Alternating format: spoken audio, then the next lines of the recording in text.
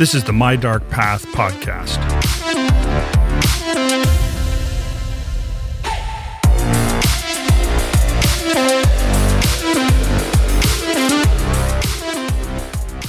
It was a dark and stormy night, and I was getting ready to start writing my first novel. And that phrase, "it was a dark and stormy night," is so often repeated that it's become a cliche describing overheated and melodramatic opening sentences in novels.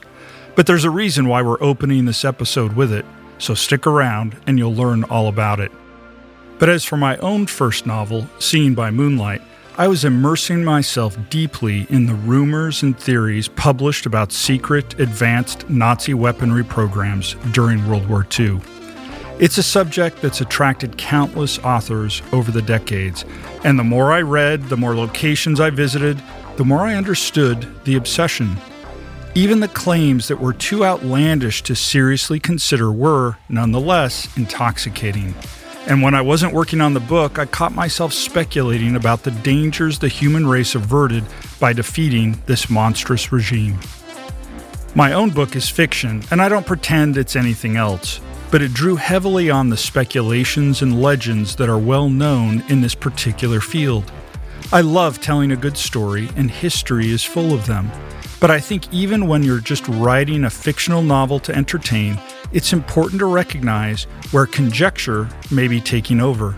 The human mind has the incredible capacity to build a bridge to just about any idea and make it sound compelling and well-reasoned.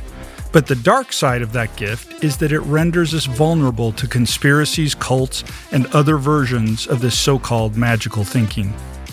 I read theories about Nazi time machines, about moon bases, about submarines traversing secret tunnels under Antarctica. It makes for a heck of a story, and I think part of why I and so many others dwell on it is that it's an historical fact that German scientists were on the forefront of aviation and rocketry technology, putting new inventions on the battlefield that the Allies couldn't duplicate.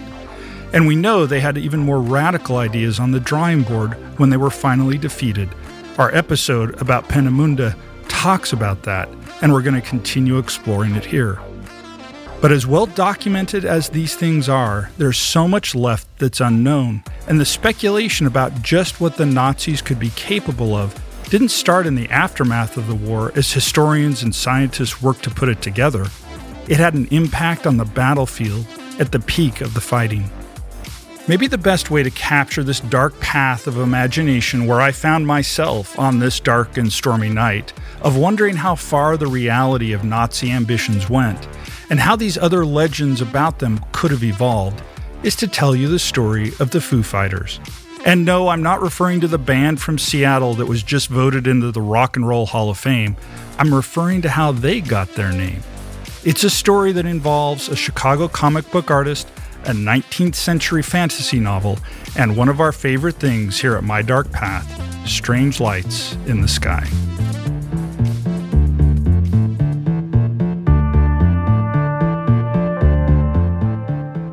Hi, I'm MF Thomas, and this is the My Dark Path podcast. In every episode, we explore the fringes of history, science, and the paranormal. So if you geek out over these subjects, you're among friends here at My Dark Path. And since friends stay in touch, please reach out to me on Instagram at My Dark Path Podcast, sign up for our newsletter at mydarkpath.com, or just send an email to explore@mydarkpath.com. I'd be so happy to hear from you. As a special note, if you'd like to be one of the first viewers of our YouTube full video versions of My Dark Path, please send me an email to explore@mydarkpath.com, and we'll give you access to this special site. Finally, thanks for listening and choosing to walk the dark paths of the world with me. Let's get started with episode 13, The Original Foo Fighters and the Legend of the Nazi UFO.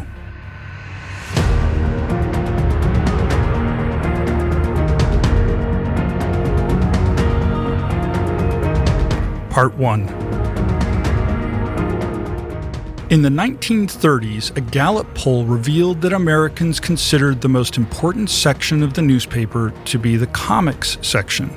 In the battle for supremacy among media titans like William Randolph Hearst, Every major city had multiple newspapers, and people would often buy a paper based on whether it carried their favorite comic. In 1945, there was a long newspaper strike in New York City, and Mayor Fiorello LaGuardia actually went on the radio to read the comics so the city's children wouldn't miss out on their favorites. Comic strips weren't all just silly gags. Some of them were detective thrillers, and others soap operas. Comic sections could take up to 16 or even 24 pages, more than the front page section of a lot of major newspapers today. And comic strip characters like Blondie and Dick Tracy would grow up into multimedia phenomenon. People would clip and share their favorite strips to one another the way we send memes and videos on the internet today. In 1935, Chicago cartoonist Bill Holman debuted a comic strip called Smokey Stover that told the absurd adventures of a firefighter.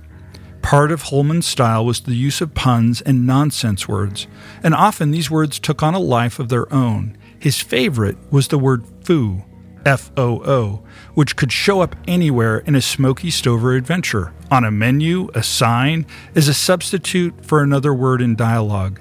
Smokey's motto was, quote, "Where there's foo, there's fire," end quote. If there's a single reason why Holman started using this made-up word, we don't know it. He told several different stories, probably having a big laugh at the idea that the word needed explaining. Comedy, of course, obeys its own rules. This word caught on with others and became a slang word whose meaning was its meaninglessness. It even showed up in a couple of Looney Tunes adventures, and Smokey himself often described his job not as a firefighter, but as a foo fighter. When American aviators went overseas to fight in World War II, they often decorated their planes with images of pin-up girls and cartoon characters. Smokey Stover was a popular image, and it's among our brave Army Air Force service members that foo transformed from a meaningless gag word to a matter of national strategic interest. In the fall of 1944, pilots and air crews, while flying missions over Western Europe, reported seeing lights in the sky around them. They described the lights as fiery, glowing red, white, or orange. They said the lights seemed to follow their formation, no matter how difficult the maneuvers, as if they were controlled by some intelligence. They could also zip away at impossible speeds or simply disappear. Many reports about this phenomenon used the term Kraut fireballs. There was an immediate speculation about it being an advanced German weaponry program. And this was a reasonable leap to make. Just weeks before, the Nazis had put their terrifying new invention, the V-2 ballistic missile, into battle. It was well known that somewhere German scientists were working on the atomic bomb. Maybe this was yet another new power they had harnessed. But a different name took hold starting November 27, 1944, during a debriefing at the 415th Night Fighter Squadron. The unit's intelligence officer, Fritz Ringwald, was interviewing Donald J. Myers and Ed Schluter.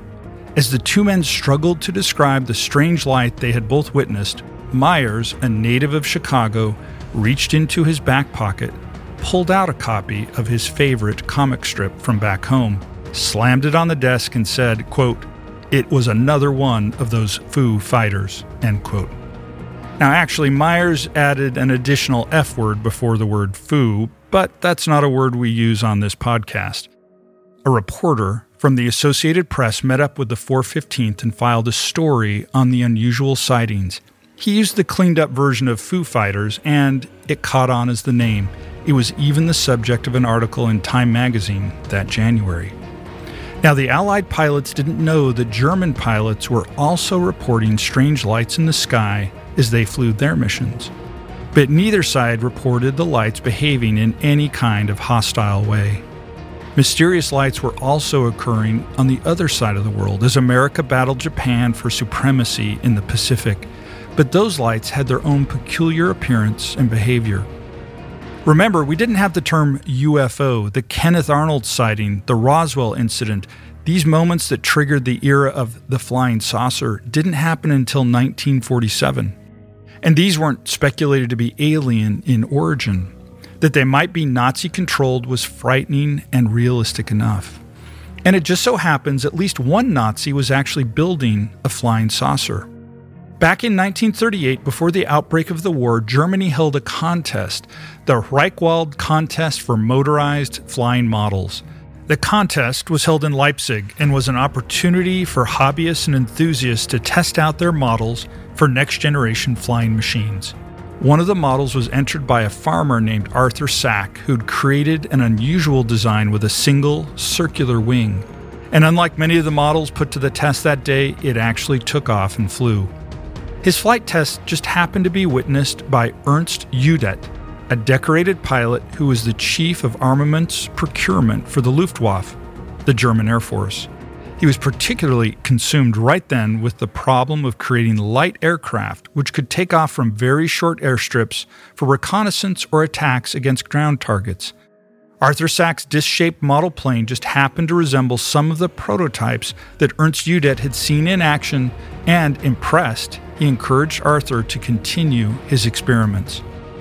Arthur Sack worked for 5 years, producing 5 models of increasing complexity until finally, in 1944, he built the real thing, the Sack A6 V1. Circular, 21 feet in diameter, it stood just 8 feet off the ground and could only fit a single pilot. From the side, you might mistake it for any combat fighter of the 1940s. From above, though, it was a circle with a propeller on one end, a flying saucer. The bad news is it didn't actually fly. Again and again, Sack tried to get it off the ground, but it only managed to make short hops. He kept trying, and from what we can tell, the Nazis thought there was some promise in his design, but they refused his request for an elite test pilot, and he refused to try some of their suggested modifications. The only A6V1 circular aircraft ever built was damaged in an Allied strafing run, and, as far as we can tell, Sack abandoned the project after that. It's provocative, though, to think that this idea didn't come from any of the best and brightest scientists working for Wernher von Braun or others in Nazi Germany. It came from an ordinary farmer who was trying to help the Reich. And with the Luftwaffe keeping such a close eye on his research, is it really lost to posterity? Did they really abandon the idea completely? Arthur Sack's invention figures prominently in the speculation about so-called Nazi UFOs. But we do know this. Even if he had put it in the air, it didn't bear any resemblance to what the Americans were calling the Foo Fighters that were appearing in the skies around their planes. As a note, there's another story of a UFO-type aircraft, the story of the Avro car, a project to develop a flying saucer-like aircraft by the U.S. military in the 1950s. There's actually a specimen of this remaining in the Museum of the U.S. Air Force in Dayton, Ohio. And once I visit it, I'll tell the story of the Avro car, or as it was known originally, Project Y. But back to our story. With the war entering its final stages, it didn't seem to matter as much what the Foo Fighters might be.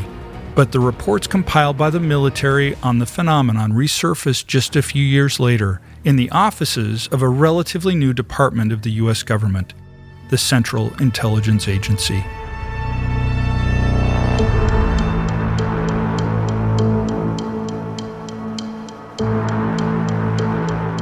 Part 2. The CIA was founded in 1947 to serve as a permanent institution for foreign intelligence and covert action. The United States was the unquestioned global superpower after World War II, and the CIA was going to play a role in protecting its interests and expanding its influence. Its early track record was not great. As just one example, it missed that the Soviet Union had developed the atomic bomb. But as the government had a lot of ideas, things they wanted to use this young agency to accomplish, their resources kept growing. On the night of July 19, 1952, there was a rapid-fire series of strange sightings in the sky and on air traffic control screens in Washington, D.C. It set off a panic that made it all the way to the White House. Multiple blips were appearing on radar, moving erratically. An airman at Andrews Air Force Base reported an orange ball of fire soaring through the air at incredible speed. An airline pilot at National Airport, sitting in the cockpit waiting for clearance to take off, told his control tower that he saw a series of 6 white lights close quickly on his position, and then rapidly change direction and streak out of sight. Fighter jets were scrambled to intercept these objects, only to find nothing there when they arrived. The sightings went on for nearly 6 hours, and word spread quickly through the media. All the way out in Iowa, the Cedar Rapids Gazette published the headline, quote, "Saucers swarm over Capitol," end quote. Amazingly, exactly 1 week later, the strange events repeated themselves. On the night of Saturday, July 26th, there was another series of unexplained radar signals, pilots reporting white lights streaking through the sky. The pilot of an F-94 Starfire jet claimed that they were chasing one of these lights, but even at the jet's maximum speed, he couldn't keep up. The leading theory for these radar signals was a temperature inversion, clashing layers of cool and warm air, a common meteorological phenomenon. But the experienced radar operators on duty that night had never seen air temperature create so many solid, long-lasting radar signatures. By the time it was all over, hundreds of sightings had been reported in and around our nation's capital. At one point, the objects even appeared to fly over the White House. Facing another nationwide round of panicked headlines, President Truman ordered that a call be placed to Air Force Captain Edward J. Ruppelt. You might remember his name from our episode about the early UFO sightings in America. He was the head of Project Blue Book, the military's official investigation into flying saucers, lights in the sky, and any other phenomenon that couldn't be explained. Incredibly, Ruppelt had actually been in D.C. on the first weekend of the sightings and had requested a car so that he could visit the locations and interview the people involved. But the military denied his request. He didn't hold a high enough rank to qualify for a staff car. They suggested he use his own money to hire a cab. Now, we can't say whether this reflected a certain institutional disrespect for Ruppelt's work, but we do know that he didn't hire a cab. Ruppelt was the one to offer the theory about temperature inversion, and it was also suggested that an unexpected meteor shower could have been responsible for some of the eyewitness accounts. Days later, the Pentagon held their largest press conference since World War II, attempting to calm the nation. But behind the scenes, the CIA saw a reason to be very concerned and to study the issue further.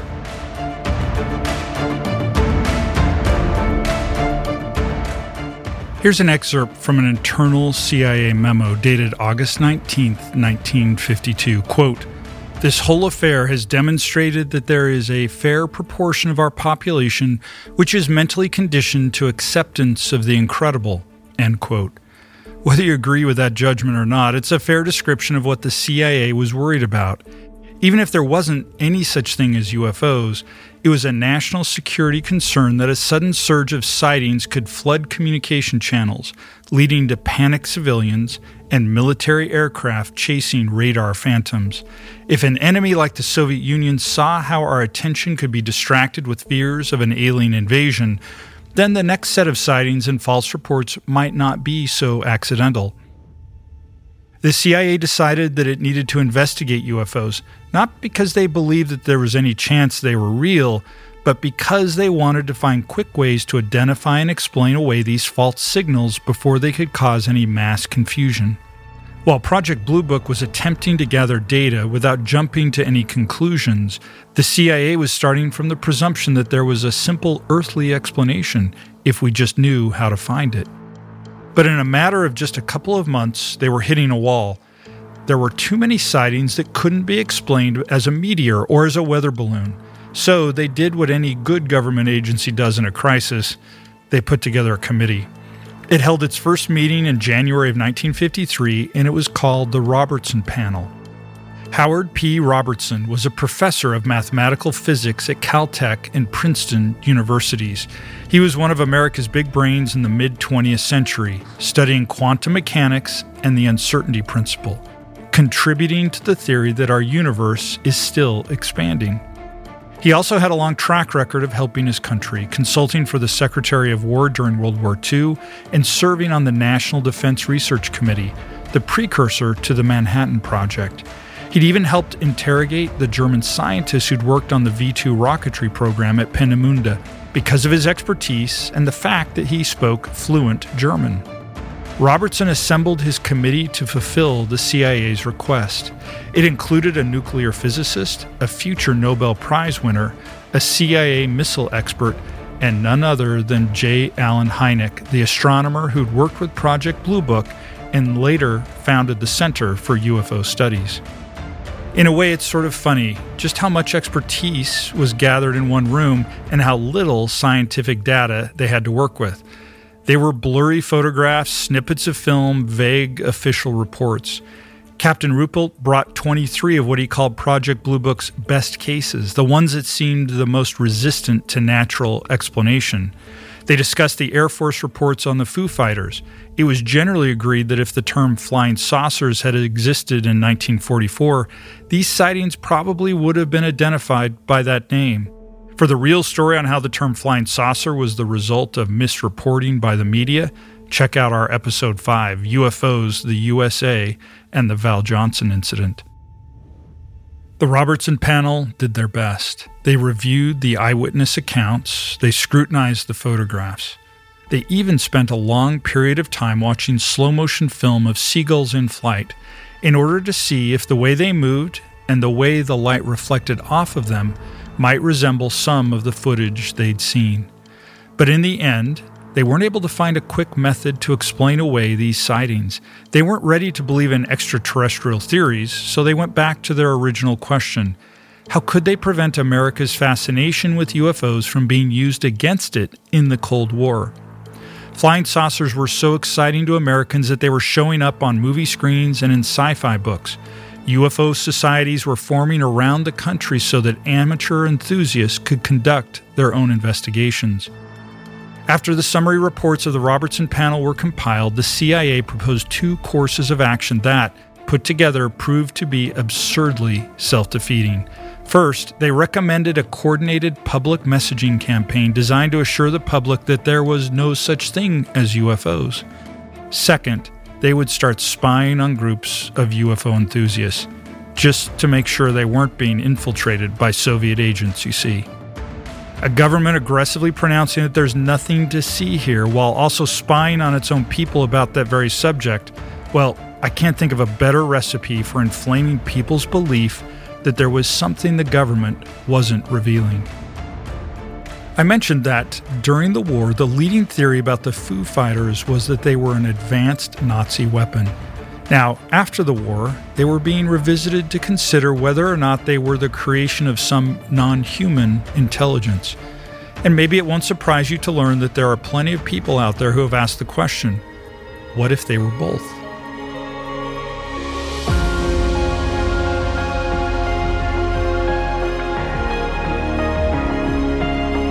Part 3.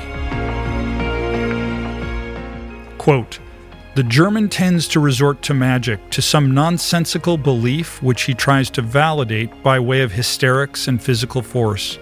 Not every German, of course. It was the willingness of a noticeable proportion of the Germans to rate rhetoric above research and intuition above knowledge that brought to power a political party which was frankly and loudly anti-intellectual." End quote. Those words were written by Willy Ley, a German rocket engineer who'd left Germany in 1937 as the Nazis were growing in aggression and ambition. It's still a very relevant quote today in the face of the moral panic around topics that are factually incorrect. He published an essay called Pseudoscience in Naziland in, of all places, Astounding Science Fiction magazine. I appreciate the fact that a magazine dedicated to wowing its audience with fantastical tales also understood the importance of standing up for scientific truth in the face of fascism, of drawing a bright line between fiction and nonfiction. It makes me proud to call myself a sci-fi author. Ley provided detailed memories of the atmosphere of magical thinking that pervaded German culture in the years between the world wars. It's just one person's eyewitness account, but it tracks with what we know about the Nazis' obsession with finding so-called proof that they represented the superior master race destined to rule humanity. It's why the SS had an archaeology team searching the world for artifacts that would prove their connection to the mythical and perfect Aryans. We're doing some digging of our own into the stories of those teams and looking forward to sharing what we learn with you in a future episode. Willy Ley's essay describes groups meeting in Berlin for pseudoscientific lectures which claimed that every man was biologically part angel and that master race naturally had the highest percentage of angel biology in them. He talks about Nazi naval officers believing they could find enemy battleships with the use of a magic pendulum. A former mining engineer named Hans Hauer-Beiger claimed that he had solved all the riddles of the universe with intuition and dreaming. He declared that photographs of the stars in the Milky Way were fake, and that the solar system was actually surrounded by giant ice blocks floating in space. He attracted thousands of fanatical followers, and one of them wrote a threatening letter to a government scientist saying, quote, "Once we've won, you and your kind will go begging," end quote. There's one paragraph in Ley's essay which has been the subject of speculation ever since it was published. He says that there was a group in Berlin which called itself the Society for Truth, which dedicated itself to the search for Vril, V-R-I-L. They believed that Vril was a secret power which had allowed the British to colonize the world and ancient Rome to build its empire. And with Vril, they believed they would become superhuman and create weapons that would let them rule the world. And what is Vril? I'm glad you asked.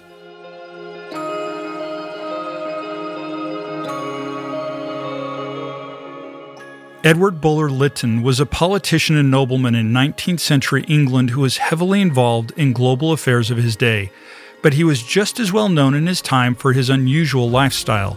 His mother cut him off from much of his family's wealth, and he refused many high appointments presented to him. At one point, he was even offered the opportunity to be the king of Greece and said no. He wanted to make sure he had time for his favorite activity and the real source of his wealth, his writing. In the midst of serving in Parliament, Bulwer-Lytton was also a novelist and a sensationally successful one.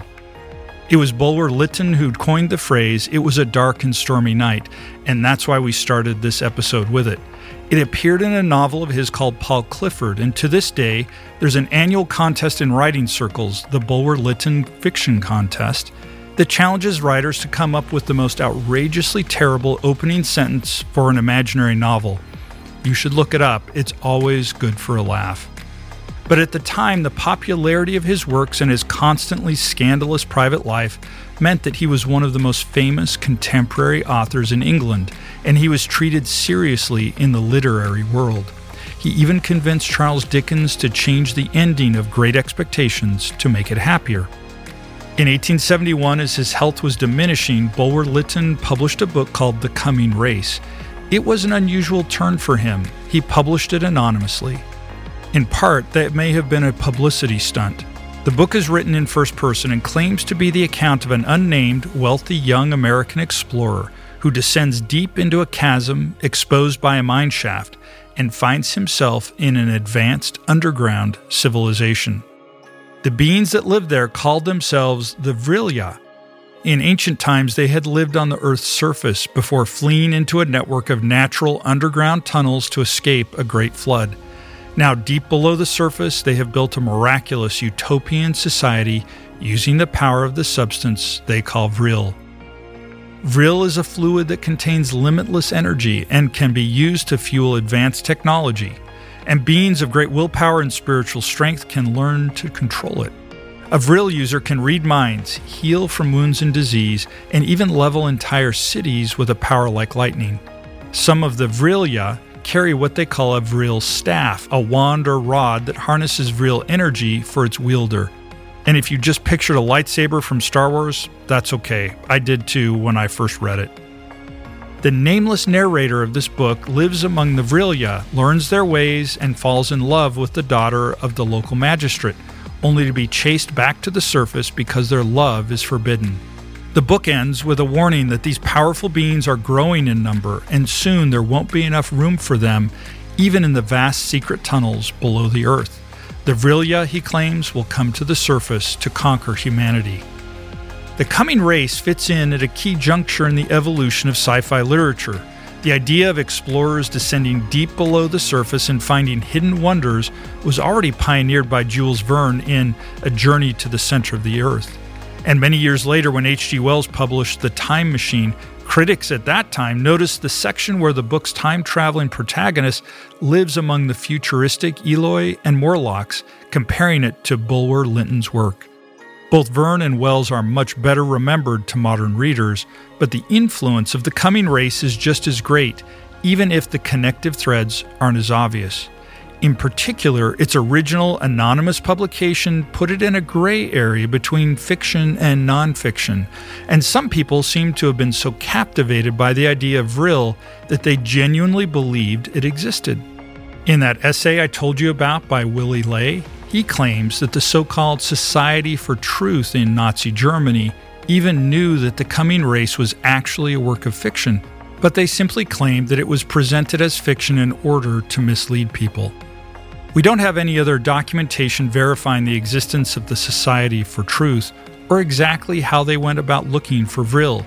It could simply be that they were amateurs consumed by all the same fever that possessed so many in Nazi Germany, looking for a way to connect their great destiny with the superior races and empires of human history. It reminds me of another famous saying coined by Edward Bulwer Lytton that you've no doubt heard. Quote, "The pen is mightier than the sword," end quote.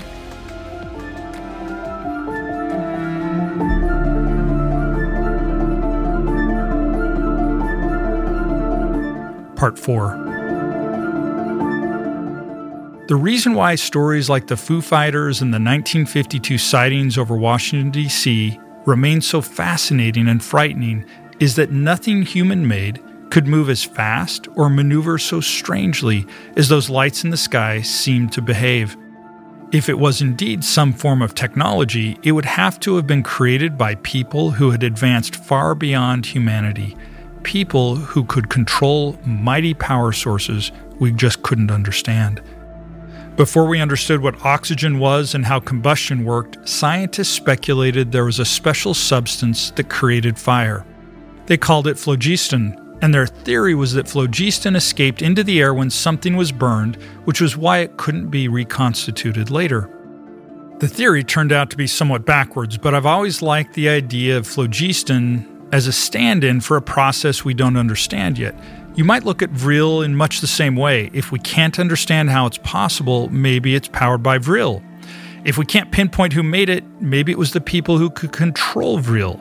And until we know the real answer, we might as well call it that. Like the term UFO itself, it represents the unknown. But there's more than that going on in the story of the original Foo Fighters.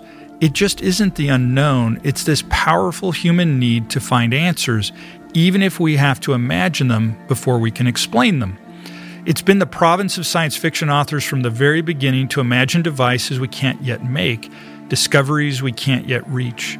How many pieces of technology did we see in old episodes of Star Trek, which are a part of our daily lives now? Tablet computers, wireless medical scanners, and 3D printing come to mind.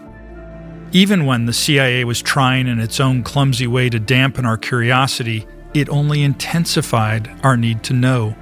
These sightings that are so beautiful and ominous and strange, they stick with us because our curiosity can't be fully suppressed. And even an author spinning out a fantasy on paper can capture our imaginations, convince us that, even though that story comes in the form of speculation or a lie, it might just be a lie that points the way toward truth. The most common consensus in science for what happened in the skies over Europe, for those strange lights that became known as the Foo Fighters, is that it was probably an example of what's known as St. Elmo's fire. St. Elmo's fire is a glowing plasma created by an atmospheric discharge, when electrical energy begins to gather around a long shape like a lightning rod or a ship's mast. It's named after the patron saint of sailors, and we have references going back thousands of years that describe sightings of it. Julius Caesar witnessed it. St. Elmo's fire was seen dancing atop the Hippodrome when the Ottoman Empire laid siege to Constantinople. It was interpreted by the Christians that a sign that God would destroy the Muslim army.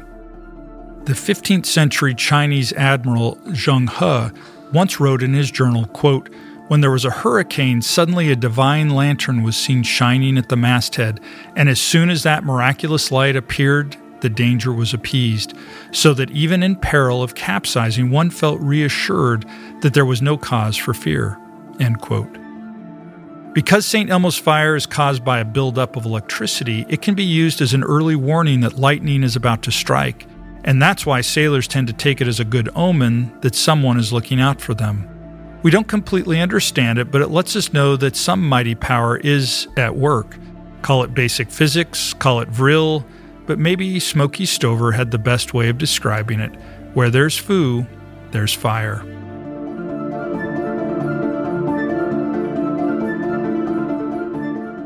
One final postscript. This episode has been in the works for months, long before the recent story on 60 Minutes about modern military investigations into what they're now calling UAPs, unidentified aerial phenomenon.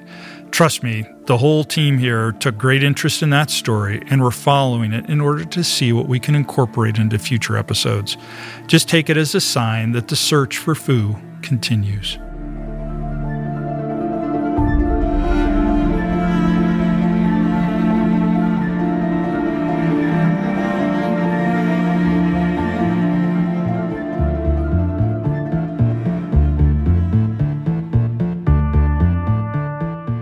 Thank you for listening to My Dark Path. I'm MF Thomas, the creator and host. I produce this show with Evadine Hendricks. Our audio engineer is Dom Purdy.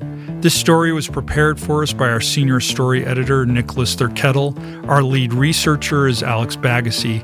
Big thank yous to them and the entire My Dark Path team. Please take a moment and give My Dark Path a 5-star rating wherever you're listening. It really helps the show grow, and we'd love to hear from you.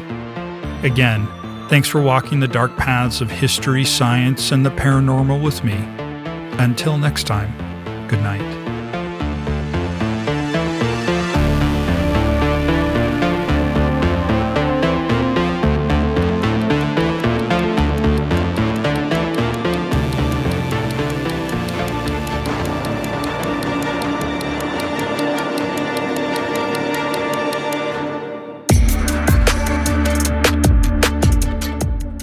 After this, there is no turning back.